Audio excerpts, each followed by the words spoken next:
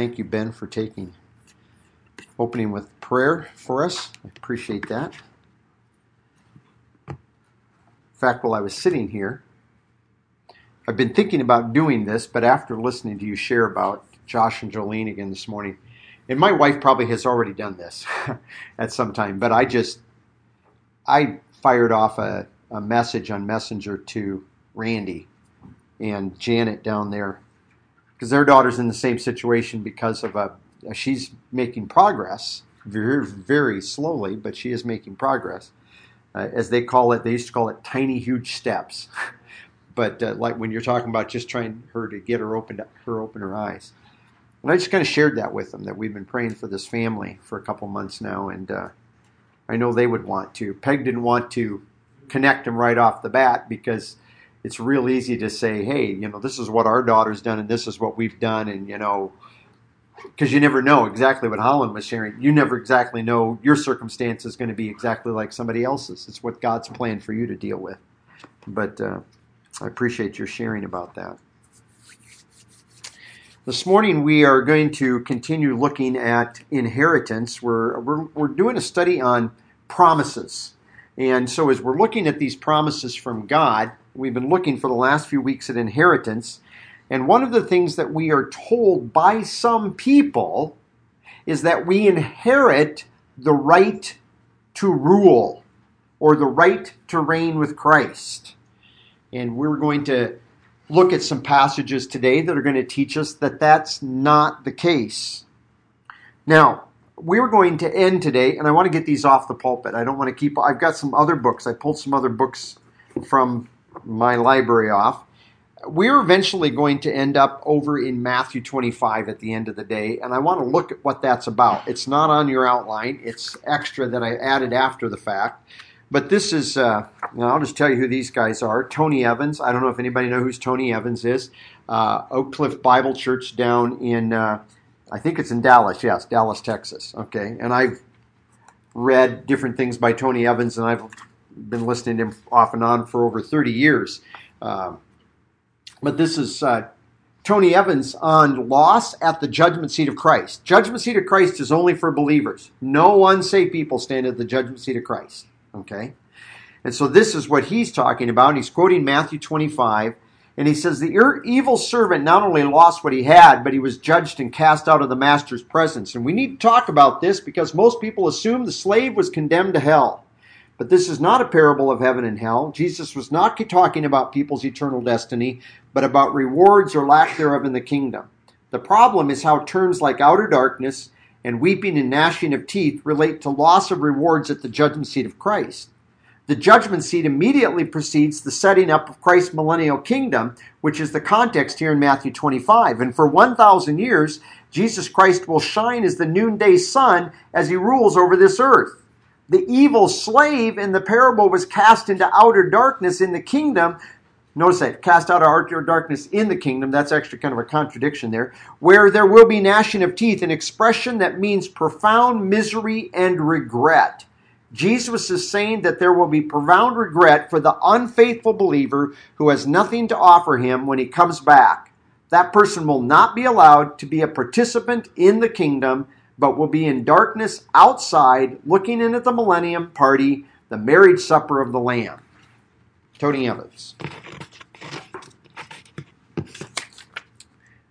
I've got other quotes from other writers that I didn't pull. You don't want to stand up here and listen to these all day. This guy's since passed away. Floyd Barackman, he taught at a Bible school out in New York. I've owned this book for closing in on 40 years now. And there's some good things out of this, but this is what he says on the Lord's denial of intimate fellowship. While the parable seems to say that the servant was disowned and banished, it does not necessarily mean this. In a similar parable, the Lord Jesus will slay his enemies. That's in Luke 19. We will look at that before we're done. I prefer the view that the servant was not allowed to attend the festive celebration honoring his master's return. This portrays the denial of intimate fellowship with Christ, which the more faithful will enjoy. Again, our evil works will limit our capacity for this fellowship. And lastly, by a writer in a book honoring Charles Ryrie, which all I can say is I think if Charles Ryrie would have read this article, I wonder how he would have responded to this, knowing some of the things that I've read by him on this matter. But this person says, the believer who is unfaithful to the Lord will not receive crowns, will be addressed by Christ as worthless slave, and will not reign with him. Their salvation is secure, but their rewards are not. So, will not reign with him. And that was it's a compendium of a group of authors writing they call a Festschrift, a book in honor of some other Bible teacher, and they do that for them later in life oftentimes. We're going to start over here in Revelation chapter 2. We've hit these verses, I keep wanting to say, it wasn't that long ago, but it's when we were meeting out at Butler's, out there on the hillside this spring, when it allowed us to be meeting and outdoors, and it was very nice doing that. On a day like this, I'm glad we're indoors with air conditioning, but think of all the saints that through the centuries have lived and gathered in hot conditions. Anyway, but we looked at these verses before, but notice with me in Revelation chapter 2, and it says in verse 26, and he who overcomes and who keeps my deeds or works until the end. Now let's stop and look at two things here. First of all, he who overcomes. Let's take a look at who this is. Let's go to 1 John chapter 5. 1 John chapter 5. Who writes 1 John, by the way? John. Who wrote Revelation? John. Okay. So we have the same writer, same guy, and he's going to use this word. This word, we get the word, we come back up here and see if I can put it. We have the verb nikao in here, and this is the victory, the Nike, okay? This is what we're talking about. We're talking about this word. And so in 1 John chapter 5, I want to go back up and begin with verse 1. Whoever believes that Jesus is the Christ is born from God. Whoever loves the Father loves the one born from him. And by this we know that we love the children of God, when we love God and observe his commands. For this is the love of God, that we keep his commands, and his commands are not burdensome. Verse 4, for whatever or whoever is born from God overcomes or is victorious with regard to the world. And this is the victory that has been victorious with regard to the world, or overcome the world, our faith. And who is the one who overcomes the world but the one who believes that Jesus is the Son of God? Why is that? We've answered this question in the past, but just in a nutshell, why is this overcoming? Why is believing overcoming? Because you're overcoming the world. Why are you overcoming the world? Because when you actually tell people that they need to believe in Jesus Christ alone, they look at you cross-eyed and think you're nuts. What planet did you come from? And the Bible says, well, not from here. Yeah, I was born in this world, but the Bible does tell us we're not from this world. And so when we believe that Jesus is the Son of God, when we believe who the Bible is, the world doesn't get that. Now, you got a lot of people out there that kind of listen to you and they go, But then the minute you tell them he's absolutely God, has always been God, never was a time that he wasn't God, they're going, wait a minute. Or when you tell them that everything he did on the cross, what his death on the cross for our sins, his burial, his resurrection, that's all you need to believe for salvation, they go, wait a minute. See, they've got wait a minutes in here because who they believe Jesus Christ to be is different than what the Bible says. And whenever you mess around with who Jesus Christ is, you have to change the gospel. You got to adjust the gospel, because are you really going to believe in a person that is actually less than what the Bible said he is? No. So when you believe in Jesus Christ, when you believe that he's the Son of God means that he is God. If you have a question with that, ask me later. We'll go over that. We have an instant where he calls himself Son of God, and the Jews pick up stones to stone him, because that was blasphemy to say you're the Son of God, because that was claiming to be you were God. And the Jews knew that well. And so when you understand that, that's what it meant to be an overcomer. You're a winner. You're a victor, because you have believed a message that the world puts down, that the world says no. Or the world goes, yeah, I believe that, and Or I was even going through another passage of Scripture the other day where they go, yes, that's a good thing for you. But the people on the other side of the world, they may believe something else, and that's good for them. And no. That's what Peter says. There is no other way. There is no other name. In fact, Jesus Christ himself said that. He is the way, the truth, and the life. It's my favorite t-shirt to wear. I love that. It says that on the back of it, actually. But I love that t-shirt because I love that verse over there in John chapter 14. So this is what an overcomer is. Now let's go back over here to Revelation chapter 2. That's what an overcomer is. Now there's a second part to this statement that he brings in here. I want to go back up to verse 18 just to kind of catch the background for this. It says, and to the angel of the church in Thyatira, we're in Revelation 2:18, the Son of God, who has eyes like a flame of fire, his feet are burnished like bronze. I know your works and your love and faith and service and perseverance, that your deeds of late are greater than at the first.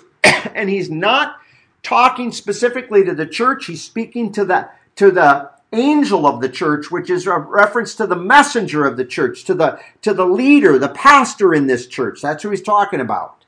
And he's addressing him. And we know that because it's a singular you in these cases. The singular, he's speaking to a singular person.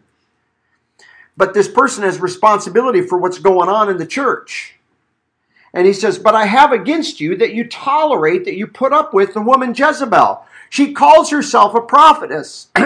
And she teaches and leads my slaves astray so that they commit acts of immorality and eat things sacrificed to idols. And I gave her time to repent, and she does not want to repent of her immorality.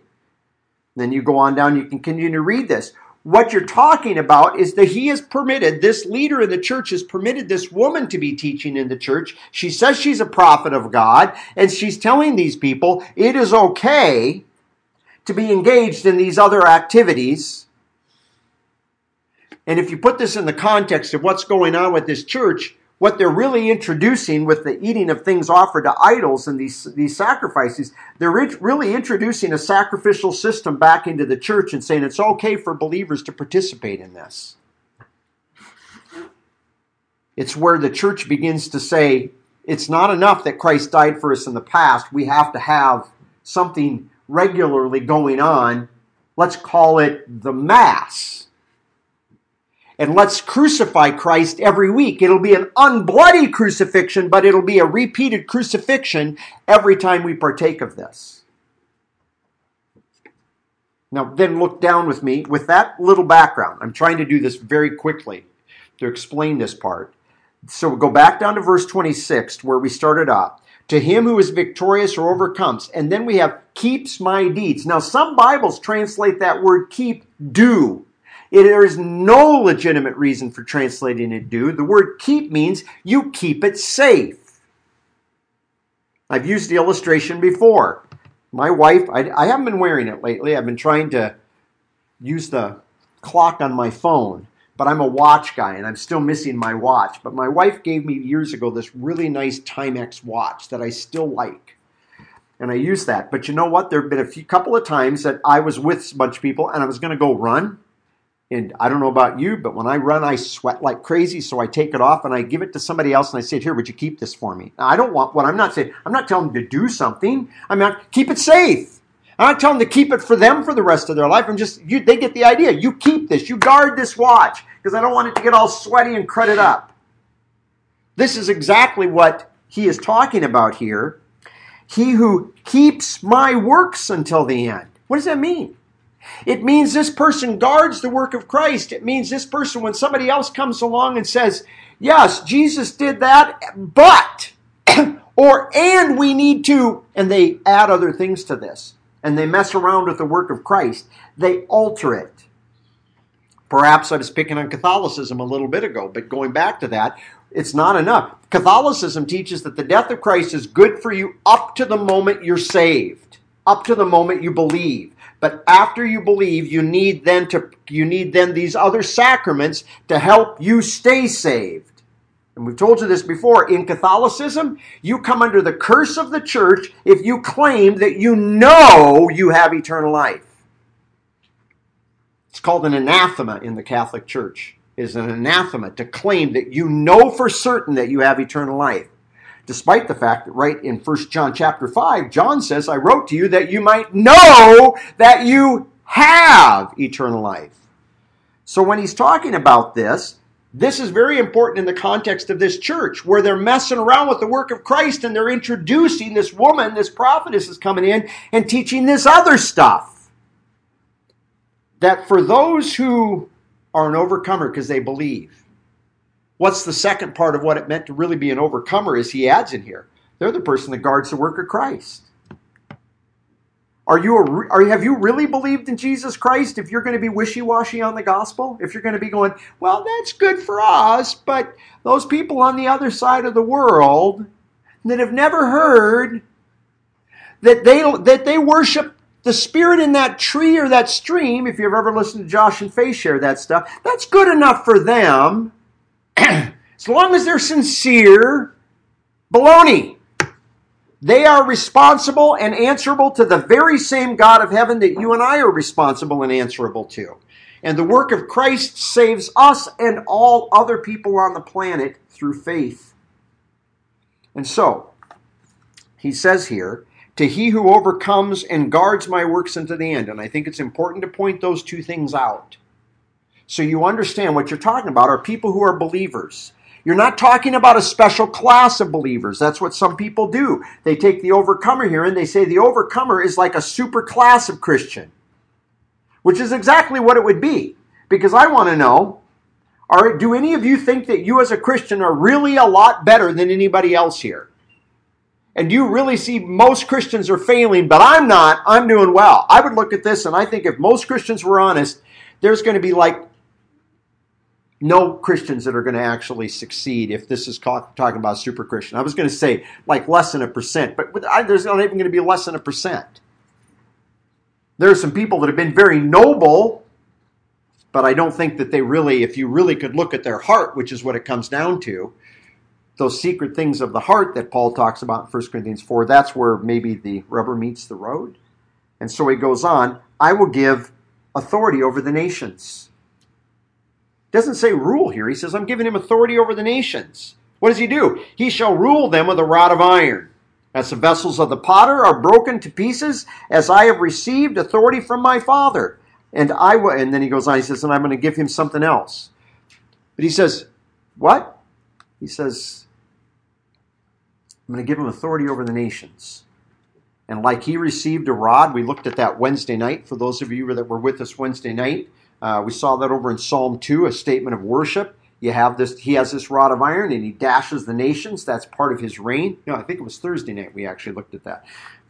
Getting my Bible studies mixed up. But anyway, he says, we're going to be granted that same authority. If you're a believer in Jesus Christ, Christ is going to share with you the authority he has received from the Father. Is that not an amazing thing? And he doesn't rest it on performance. He doesn't rest it on the fact that you or I have been a better Christian than somebody else. That I've had more victory than you. How much victory do you have to be an overcomer? Sounds kind of like that question sometimes when you talk to unsaved people and you share the gospel and they go, well, I think if you're just good enough, and you say, well, how many good works do you have to do? See? It's very subjective. How many sins can you get away with? Well, it'd be the same thing here. How many good works? How good do you have to be as a Christian to be an overcomer? If we're going to make an overcomer that. But that's not what an overcomer is. Aren't you thankful that God actually had the same writer that uses the word overcomer here define an overcomer for us in 1 John? I'm so thankful for that.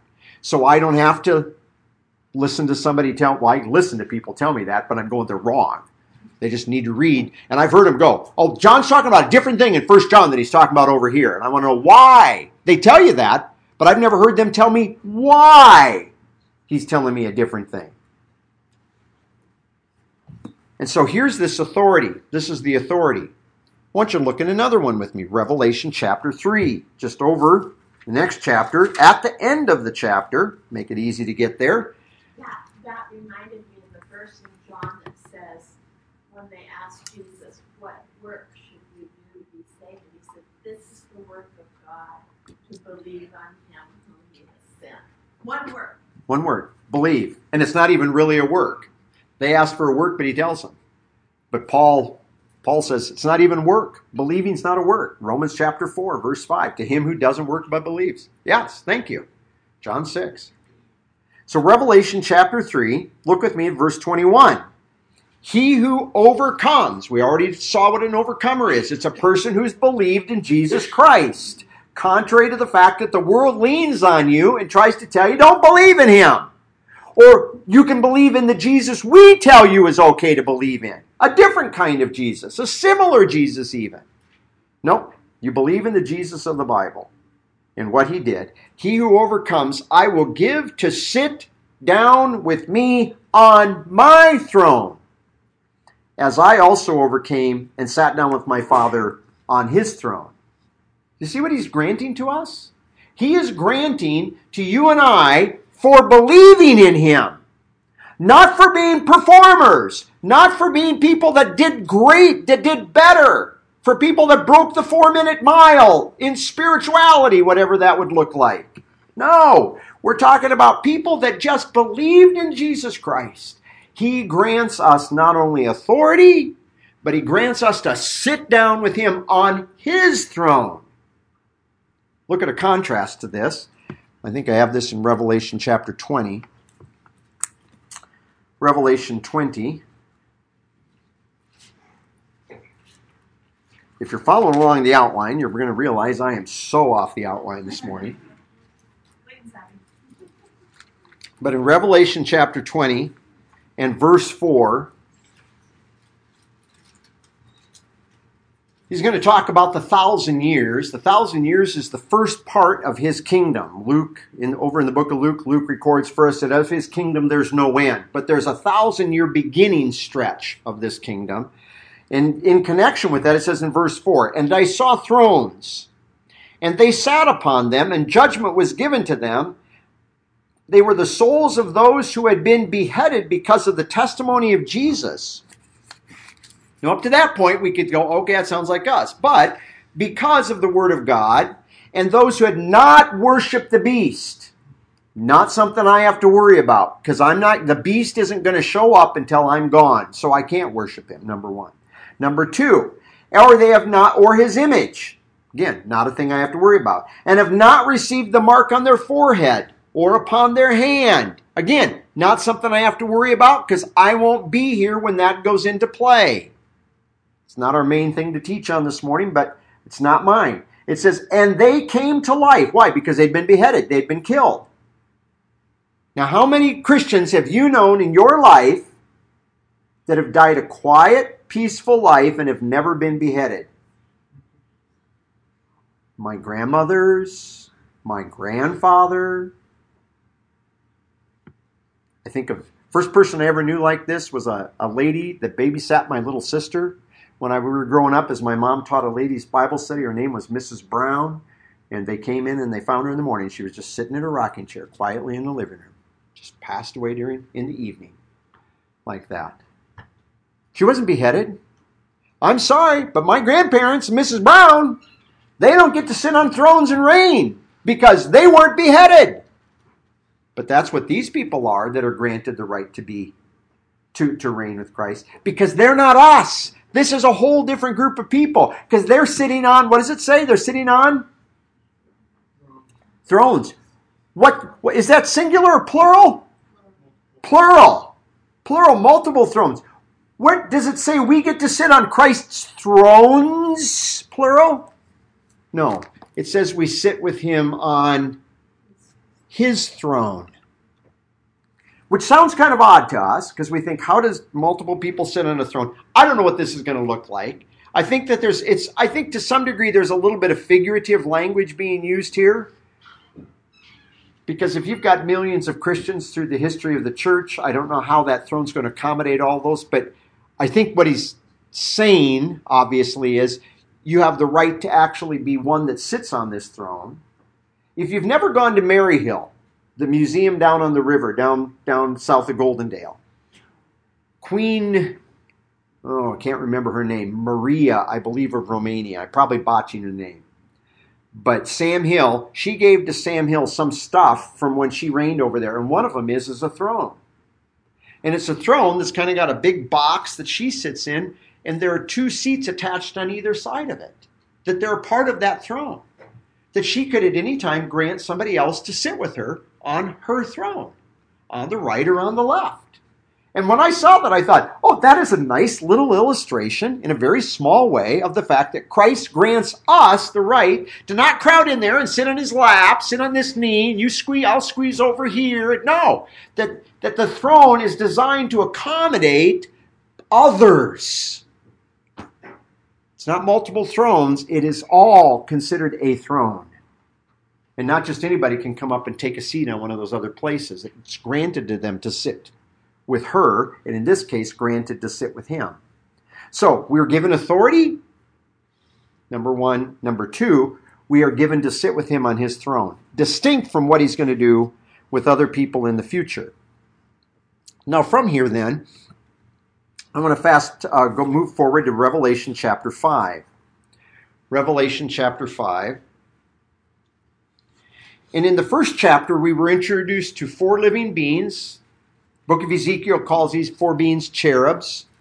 We find them doing the same thing there, same thing here, same description. And we have 4 cherubs around the throne. They're called living beings here. And we're also seeing 24 elders. 24 elders. Now I believe these elders are representative of the church. They're not reigning at this moment in time. They have another function at this time. But I want you to see what they say.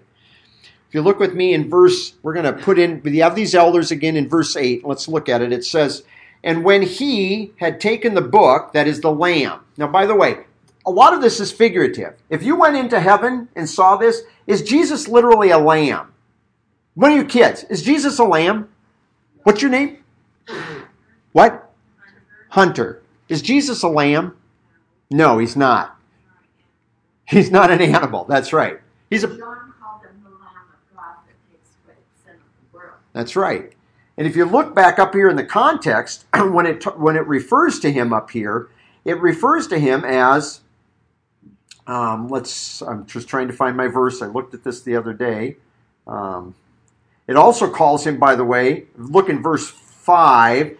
It says, stop weeping, behold the lion that is from the tribe of Judah, the root of David. So wait, is he like a morphine creature? First he's a lamb, and then he morphs into a lion? No, these are all figurative of who Jesus is and what Jesus can do. We all get that, right? So likewise, the elders are also figurative of what's going on. Same thing with look in verse 6. And I saw between the throne with the 4 living creatures and the elders, the lamb standing as if it had recently been slain or freshly slain, having 7 horns. You ever seen a lamb with 7 horns? Much less, it goes on, and 7 eyes, which are the 7 spirits of God. Is that literally what the Spirit is? Is the Spirit 7 eyes that are up there? And if you went back to chapter 4, the Spirit's 7 torches. But what it's doing is it's giving pictures of things to illustrate what's going on up there. It's not giving us a literal picture that John says, this is exactly the way it is. If I took my Polaroid and took this picture, this is exactly what heaven looks like. Jesus is a lamb. Then he morphs into a lion. And the Spirit's up there like he's seeing these things to teach him something. And likewise with the elders. By the way, he's talking about something in the future, not now, by the way. And we know that from the first verse of chapter 4. Then he goes on. Verse 9, these elders then... we didn't finish verse 8, I apologize. And when he had taken the book, the 4 living creatures and the 24 elders fell down before the Lamb. And then it says, having each one a harp and a golden bowl. That is referring to the elders, not the living beings. And the reason for that is, it says each one having, it's masculine, elders is masculine, living beings is neuter. So when it's referring to this, the Greek is clear, each one having a harp, having a golden bowl full of incense, which are the prayers of the saints. Who has bowls with smoke and incense and things that are prayers of the saints? Who does that? Priests. And what are we? We're going to look at that in a bit. We're priests. And so he says, and they sang, these, and again, this is masculine. It's referring to the elders, not the cherubs. The cherubs aren't singing this, the elders are. We all fall down, but we're the ones that sing. And they sang a new song saying, worthy are you to take the book and to break its seal, for you were slain, and you purchased for God with your blood from every tribe and tongue and people and nation. Everybody's going to be covered. Everybody's going to be covered. And you have made them. Now, who's the them? Those that he purchased. Are the elders among the them? Yes. If you have a problem with them talking about themselves in the third person, go over to Exodus 15. When God takes Israel through the Red Sea, and when they come out, they sing a song, and they don't say, you have redeemed us. They say, you have redeemed them. And they speak of themselves in the third person. Very similar to this. He says, and you have made them a kingdom and priests to our God, and they will reign over the earth, not on the earth. Epi here would be upon, could be upon, but I believe it's over based on other scriptures. Let's turn over to chapter 1 of Revelation. Revelation chapter 1. Just so that you understand, I jumped ahead over there to chapter 5, but I already read chapter 1. So if you read chapter 1, when you read this about these, what they say over there, it follows what John says here. When I said that's us, it's because I knew what John said over here. And you're going to see it if you haven't already done this. Revelation chapter 1. Revelation chapter 1, verse 4. I just want you to see here verse 4. He says, John to the 7 churches. So John is writing. He's writing here to the 7 churches. And then I'm going to go down to verse 6. For the sake of time, it talks about the end, that he freed us, loosed us from our sins by his blood at the end of verse 5. And then verse 6. And he has made us a kingdom, priests to his God, even the Father. To him is glory and dominion forever and ever, or into the ages of the ages. But notice that he's made them a kingdom, priests. So this is what we are. We are priests that get to reign. You know anybody else that's a priest that gets to reign? I don't have this verse for you this morning. Give me a minute and we'll find it. Let's go to Zechariah. Let's go to Zechariah. Give me a minute to find this. This is off the top of my head, which is a dangerous thing to do, but Zechariah chapter 6, let me see if I can find it. It's the statement that says he makes a peace on the throne, peace between the two offices. And where is it here? Might have to bow out of this and come back to it sometime. Verse 13. Of What's Zechariah 6? Zechariah 6. Zechariah 6, verse 13. Thank you. Yes. Okay, so it's talking about the branch. What is Jesus Christ? He's the branch. For he will be a branch out from where he is, and he will build the temple of the Lord. Verse 13, Zechariah 6:13. Yes, it is he who will build the temple of the Lord, and he will bear the honor and sit and rule on his throne. He will be a priest on his throne, and the council of peace will be between the two offices. What does that mean? That in the Old Testament, the priests did not come from the reigning family. The reigning family, starting way back at the time of Israel, when Judah comes before him, he says with Judah, he says that the scepter shall never pass from between your feet. Your family is going to be the reigning family. Yes, now we do have Saul. We have the family of Saul at the outset. But then it's the family of Judah. Who are the priestly family? The family of Levi, and then narrowed down to the family of Aaron. Jesus Christ is the first person who will be both priest and king at the same time. And he's granted us to be priests. We've looked at that before. But he's granting us to reign with him. So guess what we are? Priests and kings at the same time. Just like Jesus Christ. Isn't that amazing? We're a kingdom. We're priests. Thanks for the help on that. I probably would have skirted by that. It was on the top of the next page. So now, back to our our main study as we're looking at this.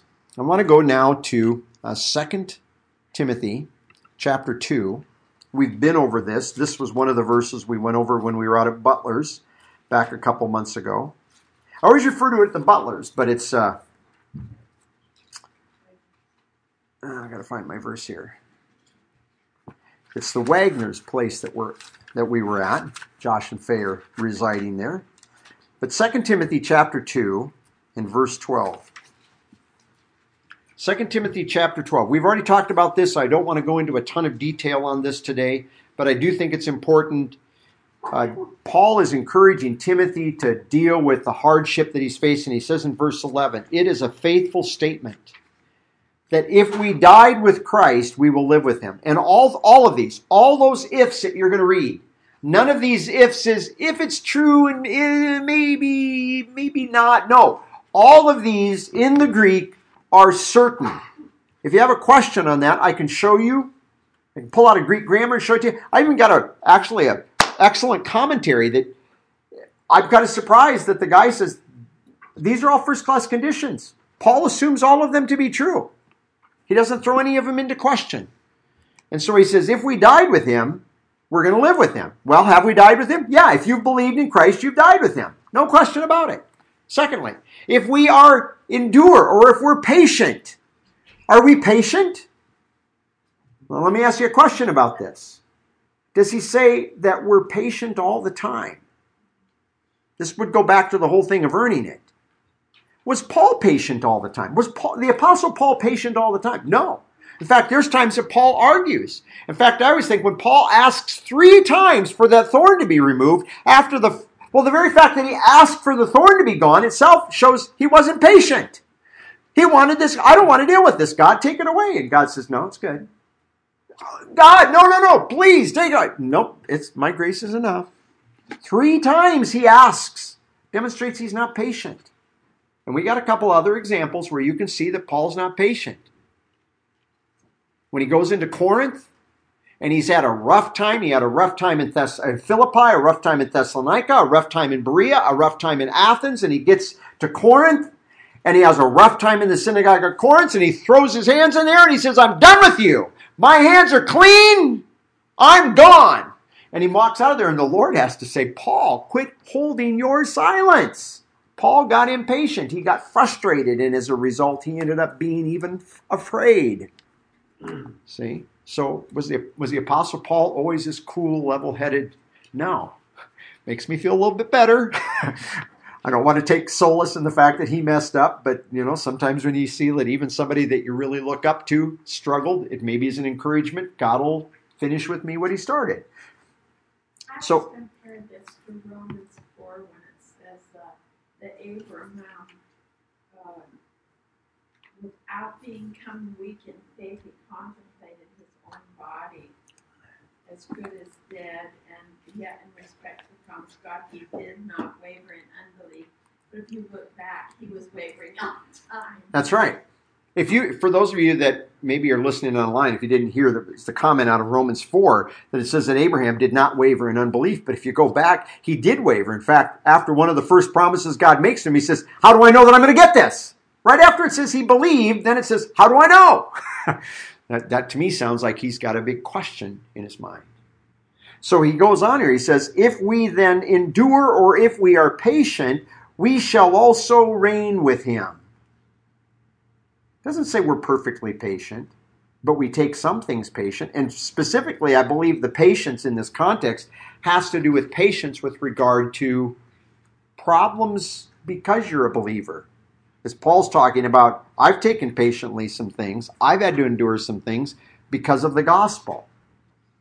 And he says, if we've done that, if we've taken, doesn't say constantly, but at least some. Hey, when Paul runs out of the synagogue in Corinth, that's not very patient.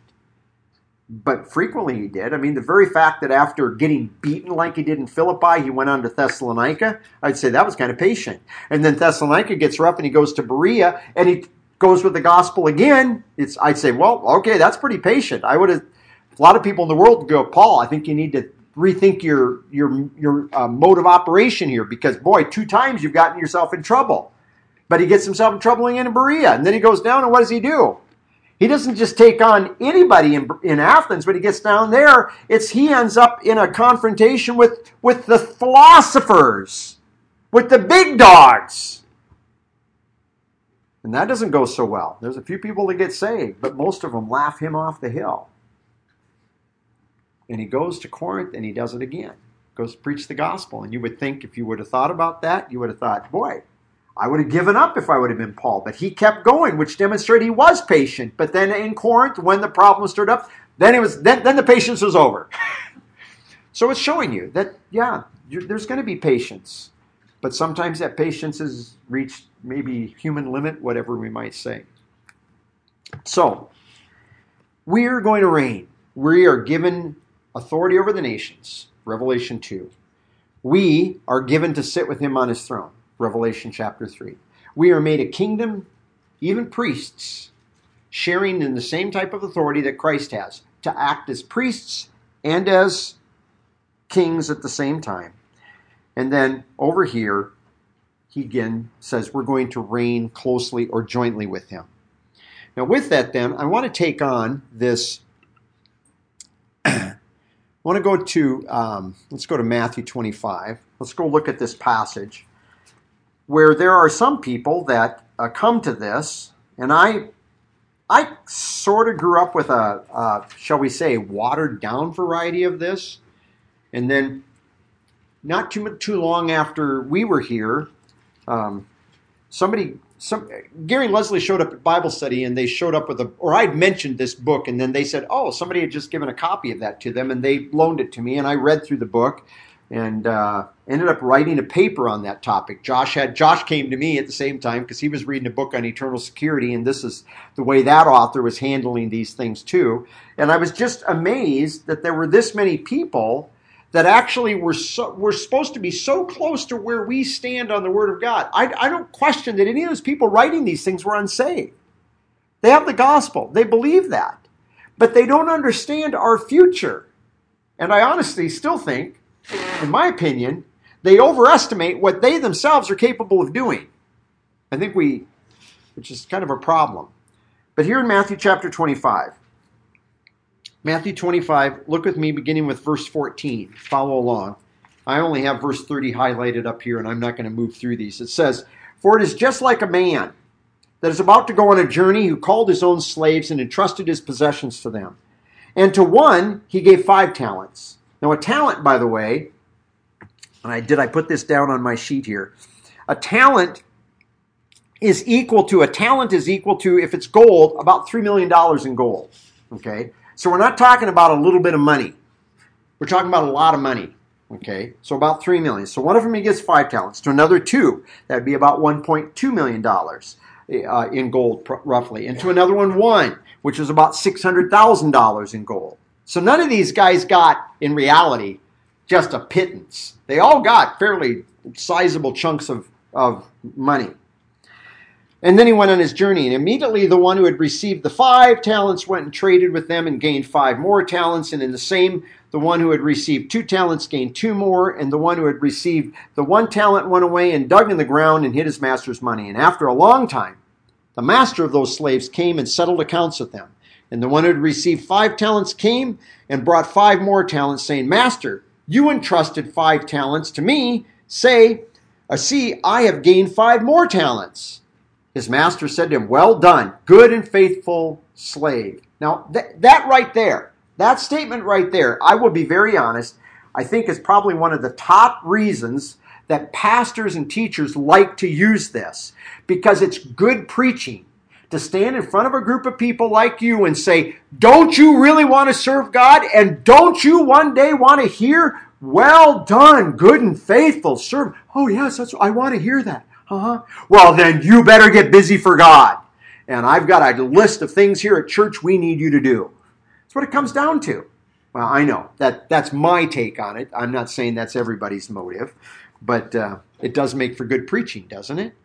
So he says, well done, good and faithful servant. You were faithful with a few things. I will put you in charge of many things. Enter into the joy of your master. The one who had received 2 talents came and said, Master, you entrusted to me 2 talents. See, I have gained 2 more talents. And his master said to him, Well done, good and faithful slave. You were faithful in a few things. I will put you in charge of many things. Enter into the joy of your master. And the one who had received the 1 talent came up and said, Master, I knew you had a hard man, reaping where you did not sow and gathering where you scattered no seed. I was afraid, and I went away and hid your talent in the ground. See, you have what is yours. But his master answered and said to him, You wicked, lazy slave. Now again, that makes for good preaching. Do you want to hear the Lord tell you one day, You wicked and lazy slave? Is that what you want to hear? No, nobody wants to hear that. See? So you better get busy for God so he doesn't say that about you, right? This is what people are going to say. But notice what he goes on to say. You're wicked, and you knew that I reap where I did not sow, and gather where I scattered no seed.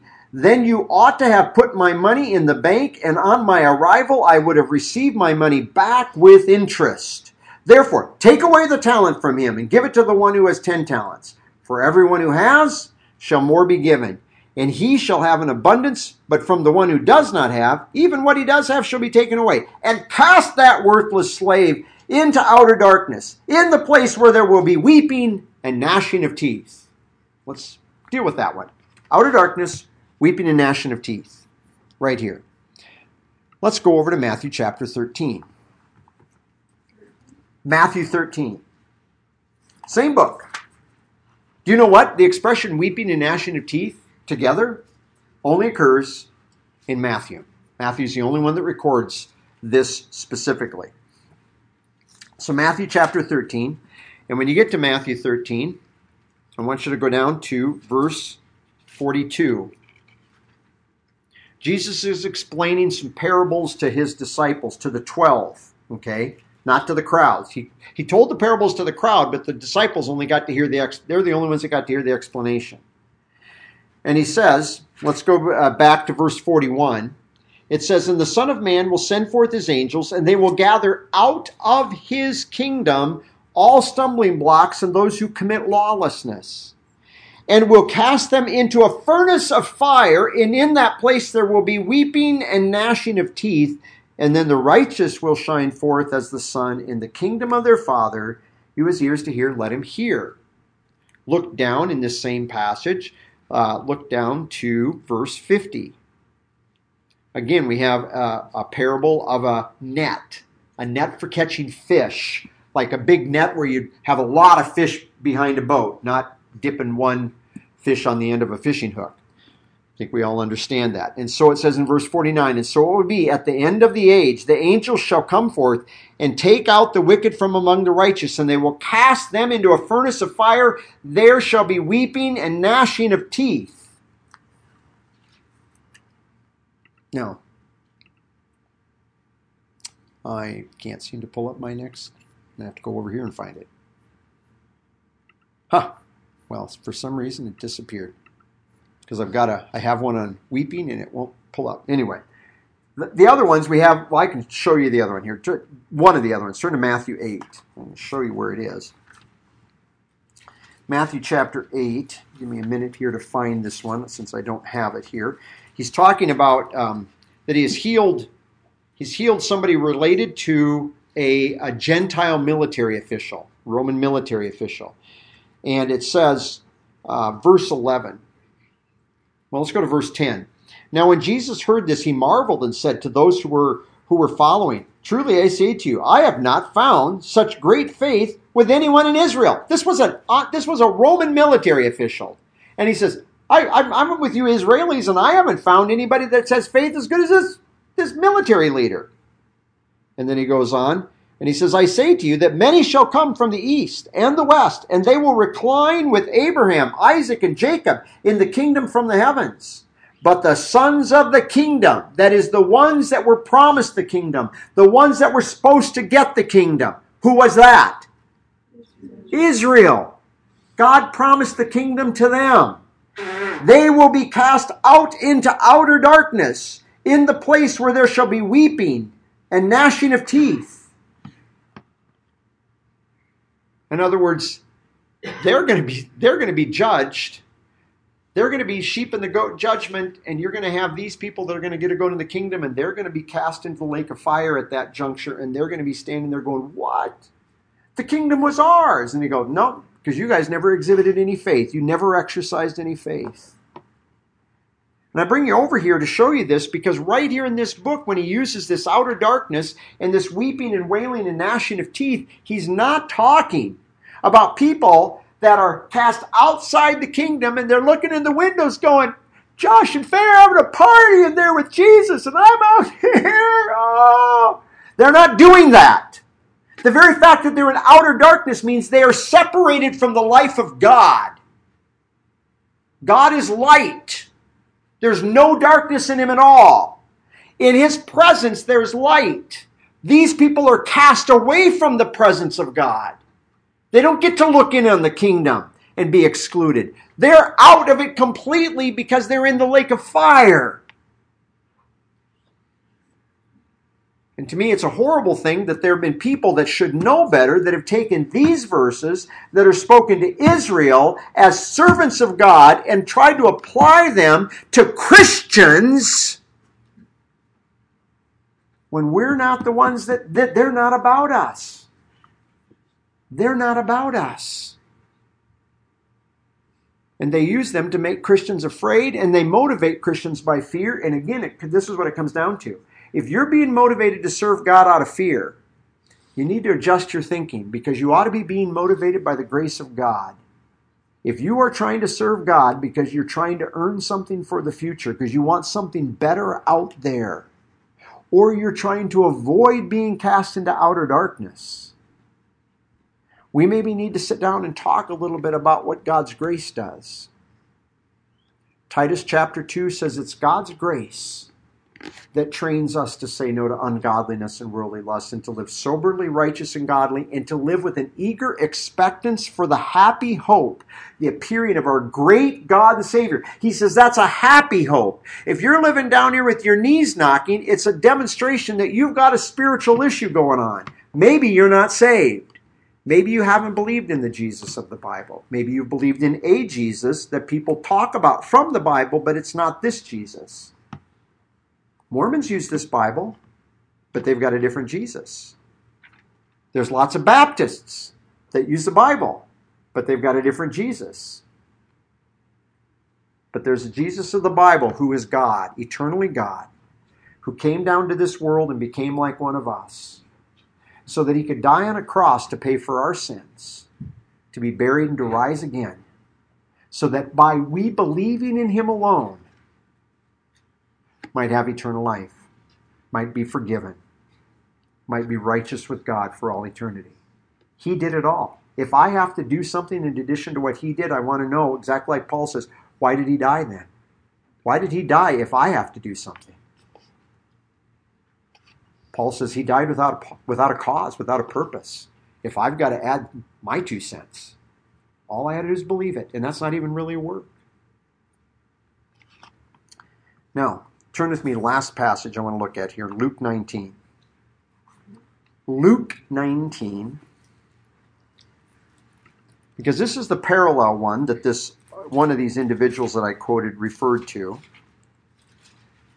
Luke 19, and when you get there, let's go to verse 11. Luke 19 and verse 11. Now, I believe this is a good demonstration. This passage is a good demonstration that at times Jesus tells parables that are similar, but they're not always the same. Because he's going to add some details here and leave some things out from what he had in the other parable. So verse 11. And while they were listening to these things, he went on to tell a parable because he was coming near to Jerusalem. And they were supposing that the kingdom of God was going to appear immediately. He knows better. He knows the kingdom of God is going to be, this kingdom they've been promising, he knows it's going to be pushed off a bit. And he said, therefore, there was a certain nobleman who went to a distant country to receive a kingdom for himself and then return. And he called 10 of his slaves. Now, it's not 3 slaves here. Now we got 10 slaves. There's a difference. His slaves. And he gave them 10 minas. Now, a minas, to put this in context, 10 minas would basically come down to about 3 years' wages. Okay? 100 minas, I'm trying to think, I put this, a mina was about 100 days' wages. So we're looking at about be 1,000 days' wages. Is that right? Did I do my math right? So that's a little over 3 years, or around 3 years. Around 3 years. I probably messed my math up, but anyway. Just trying to give you a perspective. 3 years' wages, again, nothing to sneeze at, not as big as what the other guys got with the talents, but it's still something of some significance. And he said, therefore, I went to a distant country, received the kingdom for himself. Verse 13. Sorry, I forgot where it was. And he called 10 of his slaves, gave them 10 minas, and said to them, do business until I come back. But his citizens hated him. And they sent a designation after him, saying, we do not want this man to reign over us. And it came about that when he returned, after receiving the kingdom, notice, they didn't want him to reign over, but he still took the kingdom, didn't he? He took the kingdom even though they didn't want him to reign. It says he received the kingdom. He then ordered that these slaves to whom he had given the money be called to him in order that he might know what business they had done. And the first appeared, saying, Master, your mina has made 10 minas more. And he said to them, well done, good slave, because you have been faithful in a very little thing, be in authority over 10 cities. Now, this is something that Jesus didn't give us a detail in Matthew 25, but he's actually granting people authority to reign. But it's over specific areas. And I remember hearing pastors make this, that, when we're out in the future, some of us are going to be over 10 cities. You know what? I'm not going to be over 10 cities. Because based on what Jesus Christ said, I'm going to be with Jesus Christ over everything. I don't deserve that. That's called grace. But this one's going to be over 10 cities. Verse 18, and the second came, saying, your mina, master, it's made 5 more. And he said, I said to him, you are to be over 5 cities. And another comes saying, Master, behold, your mina which I kept put away in a handkerchief. For I was afraid of you, because you are an exacting man, and take up what you did not lay down, and reap where you did not sow. And he said to them, by your own words I will judge you, you worthless slave. Did you not know, or did you know that I am an exacting man, taking up what I did not lay down, and reaping what I did not sow? Then why did you not put the money in the bank, and having come, I would have collected it with interest? See, so a lot of similarity to the Matthew 25, but it is a different parable. And he said to the bystanders, take that mina away from him and give it to the one with the 10 minas. And they said to him, Master, but he has 10 minas. And I tell you that to everyone who has shall more be given, and from the one who does not have, even what he does have shall be taken away. But these enemies of mine, who did not want me to reign over them, bring them here and slay them in my presence. Now, one of these writers down here made reference to that, saying, oh, the slave over there, the slave over here also. Same thing is said about him. He applies that statement. Because you remember, he's cast into outer darkness, and he goes, well, that's just being cut out of the kingdom and have to watch from a distance. And over here, he referred to it as slaying his enemies. This is different. Who are the enemies? Those were the people when he went to the kingdom and said, we sent a delegation. We do not want you to reign over us. That's different than the 10 slaves. It's a different group of people. You understand what he was talking about? One of these guys tried to say, being cast into outer darkness, oh, it's not really hell. Because over here, he talks about the slave as destroying my enemies. Is that what we are as Christians then? We don't do God's will. Are we God's enemies in that way? Is that what he's trying to say? Now, granted, James does tell us, when you try to make yourself a friend of the world, yeah, you constitute yourself an enemy of God. But if you just put this together here, I know I've kept you a little bit longer maybe than you were expecting, but I hope you get this picture. We reign with him. And these statements, these parables that Jesus tells over here in Matthew 25 and in Luke 19, these parables are not talking about us. They're talking about God's work with the people Israel. And he's talking about them with regard to the nation. And in particular, I really believe it's going to come down to judging them with regard to how they function during Daniel's 70th week, or what we popularly call the tribulation period. Because remember what he does when he judges even the nations, the sheep and the goats? He judges them by how they took care of the sick and the hungry and the imprisoned. That's what and that's talking about how they handled the Jews during the tribulation period. Did they care for those people? Or the 144,000, those 144,000 that apparently are going to get thrown in jail for their testimony. Did you witness? Did you go and spend time with them because they shared that good news with you? Or did you keep your distance from them? I mean, Paul says that over in Hebrews 13. He says even Christians did that. He says you weren't afraid to be associated with prisoners who were imprisoned for the name of Christ, not because they held up a bank. Talking about prisoners who were prisoners because of the cause of Christ. People who were sick because they got sick. They Epaphroditus in Philippians 2, they hazard their life. They throw their life on the line to give out the gospel. There are some similarities in that. But we don't earn the right to reign. We don't earn the right to inherit anything. Our inheritance, as we've been looking at over the last few weeks, our inheritance is by grace. We started that out the very first day. It is based upon the grace of God. And if you can go back and, well, we don't have any place to post these right now, so our messages, but you can maybe find the notes back there. Ask me and I can try to show that to you.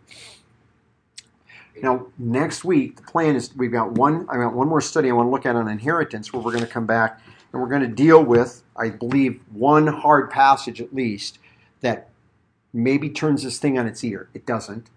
But it does if you just take that passage in isolation, and we're going to look at that passage because I've had one person that threw this out to me some time back, and I want to deal with that.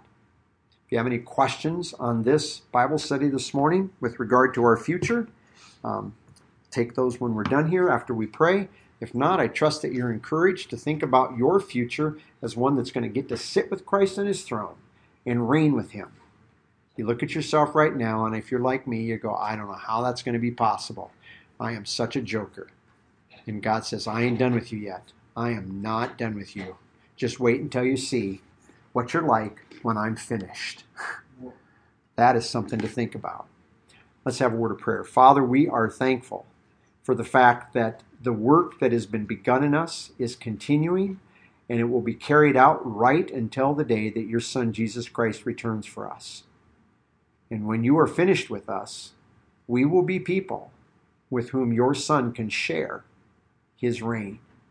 And help us to be those that look forward to that. Help us to be those that, like Paul, can say that we're going to receive a crown of righteousness because we have lived with a love and expectation for your Son's soon return for us. Thank you for this time together, and ask that you might encourage us in whatever you set before us in the remainder of this day. Thank you. Amen.